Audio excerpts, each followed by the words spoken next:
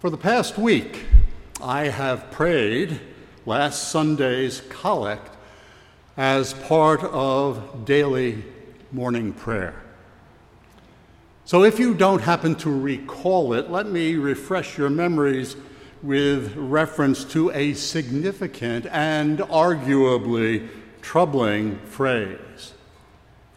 That with you as our ruler and guide, we may so pass through things temporal that we lose not the things eternal. Now, paradoxically, this is one of my favorite collects because it acts like a spiritual cleanser, because it provokes self-examination, because it raises questions that I otherwise might seek to avoid. For instance, am I really, like C.S. Lewis, praying, at least as far as this particular collect is concerned, deep within my inner self, that I pass through things eternal so that I lose not the things temporal? Was that merely a careless or casual slip of the tongue, a momentary blip on the radar screen of my life uttered without thinking? Or was it really my intention? Am I more focused on the golden calf of idolatry, no matter what shape it happens to assume, no matter how a culture configures it? But there's more. Sort of like my cousin Vinny. Remember the girl in the witness stand? There's more. This week, the daily lectionary commenced a 3-week-long journey through the Old Testament book of Judges, during which I would be reminded over and over and over that the Israelites once again did what was evil in the sight of the Lord. Am I, like ancient Israel, whoring after other gods to the extent that God's patience with me has been exhausted? Has what Jesus did for me on the cross and in his resurrection become no longer central to me? And unfortunately, the answer to that question would have to be occasionally guilty as charged. However, enough already. 7 days of this browbeating, soul-searching is sufficient. I've done my penance. So on to this week. And what a shock, as I discovered that the truth of last week's collect would not relinquish its grip. Heck, the entire psalm that we sung is about it. And it became obvious to me, uncomfortably so, that now I would have to deal with the implications of St. Paul once again and the gospel reading from Luke. And yet, it all fits together, speaking to us in a single voice. And as I read today's gospel, I could not set aside what was going on in the world and the obvious conclusion that the gospel of salvation has been relegated to a kind of antiquated platitude useful for those of us who are unenlightened. Ukraine, and the massive loss of civilian life. The Uvalde massacre and the copycat reenactments across our nation, the public hearings and all the implications that go with them of January 6th, 2021, the threats to individual members of the Supreme Court, the ongoing persecution of the church in Iran, Syria, Nigeria, China, all of them ignored by the media. And those are only a few places. The way in which leaders across the world seek to make hay from present horror. And the oft-repeated outcry, "Never again," uttered by President Biden on his recent visit to Israel. And yet, never again has become again and again and again. In the gospel, Jesus compels you and me to remember the brief nature of this life. And I recall my mother saying to me once that we are all creatures, flawed by sin, and here was the key, subject to recall by our Creator at any moment. And in her wisdom, and I suspect without really thinking about the biblical passage, Mom had paraphrased our Lord. "You fool. This very night, your life is demanded of you. And the things you have prepared, whose will they be?" The world in which you and I live and all its manifestations of illusory golden calves and instant gratifications is brief, passing, transient, ephemeral.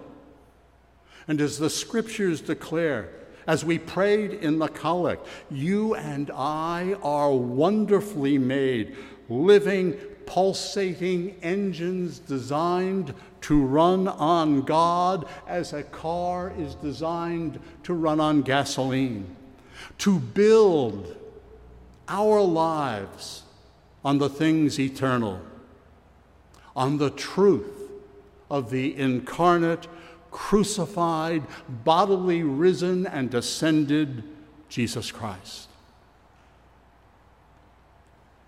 As Christians, you and I are to live from the vantage point of Easter,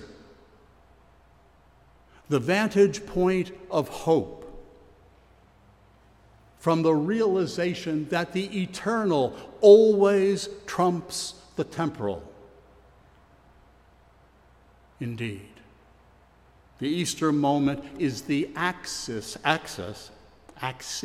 on which the world pivots.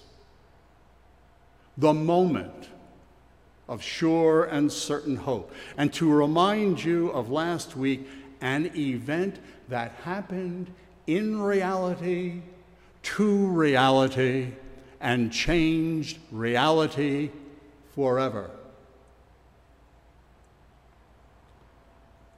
As St. Paul wrote to the young church at Colossae in the passage we just heard read, if one embraces the Easter moment, if each of us has been raised to new life in Jesus Christ, then you and I must take the next step and put to death whatever in us is earthly. The alternative is expressed powerfully by the Presbyterian minister Tim Keller, when he observes that idolatry is foundational to what is wrong with the human race.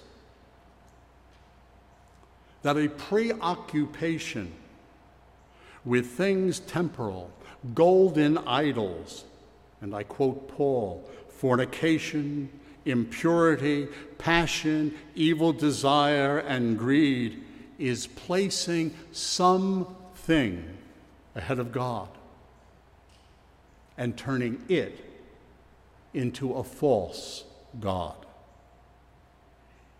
I become completely vulnerable to those idols, little more than a slave to them. As an illustration, go back in the Bible. Remember Israel at the time of the Exodus, being freed from bondage in Egypt, and then immediately playing the harlot and preferring the fleeting temporality of an idol to the eternal Yahweh and the covenant that he established. And meanwhile, in the West of today, and not just today, we have taken a phrase from the Book of Common Prayer, whose service is perfect freedom, which defines the inherent joy in our relationship with the eternal and triune God, and claimed instead our freedom to do whatever we like, because God doesn't mind very much.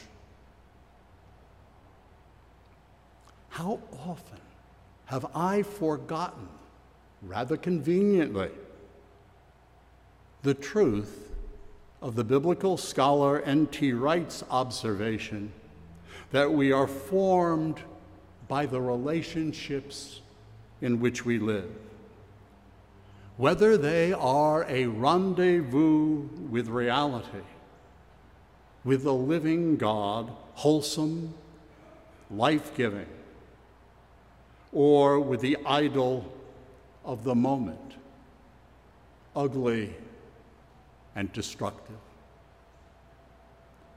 Golden calves, whatever their manifestation, however they show themselves to us, are off limits for Christians because they encourage the adoration of a false God, the worship of something that leads to death rather than to life eternal. Whereas the relationship God wants us to enjoy with him is a passionate, personal relationship of love. However, the good news is that all is not lost. The power of the cross and the joy of the resurrection never lose their immediacy. For those who embrace them, who hold them close, who live in the glory and truth of the cross and the empty tomb, who seek the things that are above where Christ is, for them Easter always promises a sure and certain hope of a new creation, of a new you and a new me, of a new heaven and a new earth. To live and pray that you and I lose not the things temporal, that we focus on the adoration of golden calves and American idols, even if we do it subconsciously or as a slip of the tongue, remains rebellious idolatry by which you and I worship and honor elements and idols of the world rather than the one holy and living God. To paraphrase Hamlet, though in a different context, our world is out of joint. And you and I, here at St. Stephen's, are to be part of the movement to set things right, to help build the kingdom of God as it will come on earth as in heaven. To borrow from Wordsworth, again, out of context, the world is too much with us, late and soon, getting and spending, so that you and I lay waste our powers and are out of tune. But like the psalmist, we are invited to sing a new song. And as Tom Wright notes so perceptively, turning away from the worship of the living God is turning toward that which has no life in itself. Worship that which is transient, and it can only give you death. Let me end. As recent events verify, death can intrude at any time for anyone at any moment. Our lives, my life, yours, may be demanded of us this very night, and not just from acts of terror. However, if you and I will choose the eternal and pass through the temporal, if we will accept Easter as the pivotal moment for all else, the axis mundi of creation, then we will live our lives in the fulfillment of the promise that the resurrection has completed the inauguration of God's kingdom. And as we learn from the end of Matthew's Gospel, which we just completed yesterday morning in the daily office, you and I are to be God's instruments in mission to the world based on Jesus' lordship over the world. What will it be for me, for you? The temporal or the eternal? In the name of the Father, and of the Son, and of the Holy Spirit. Amen.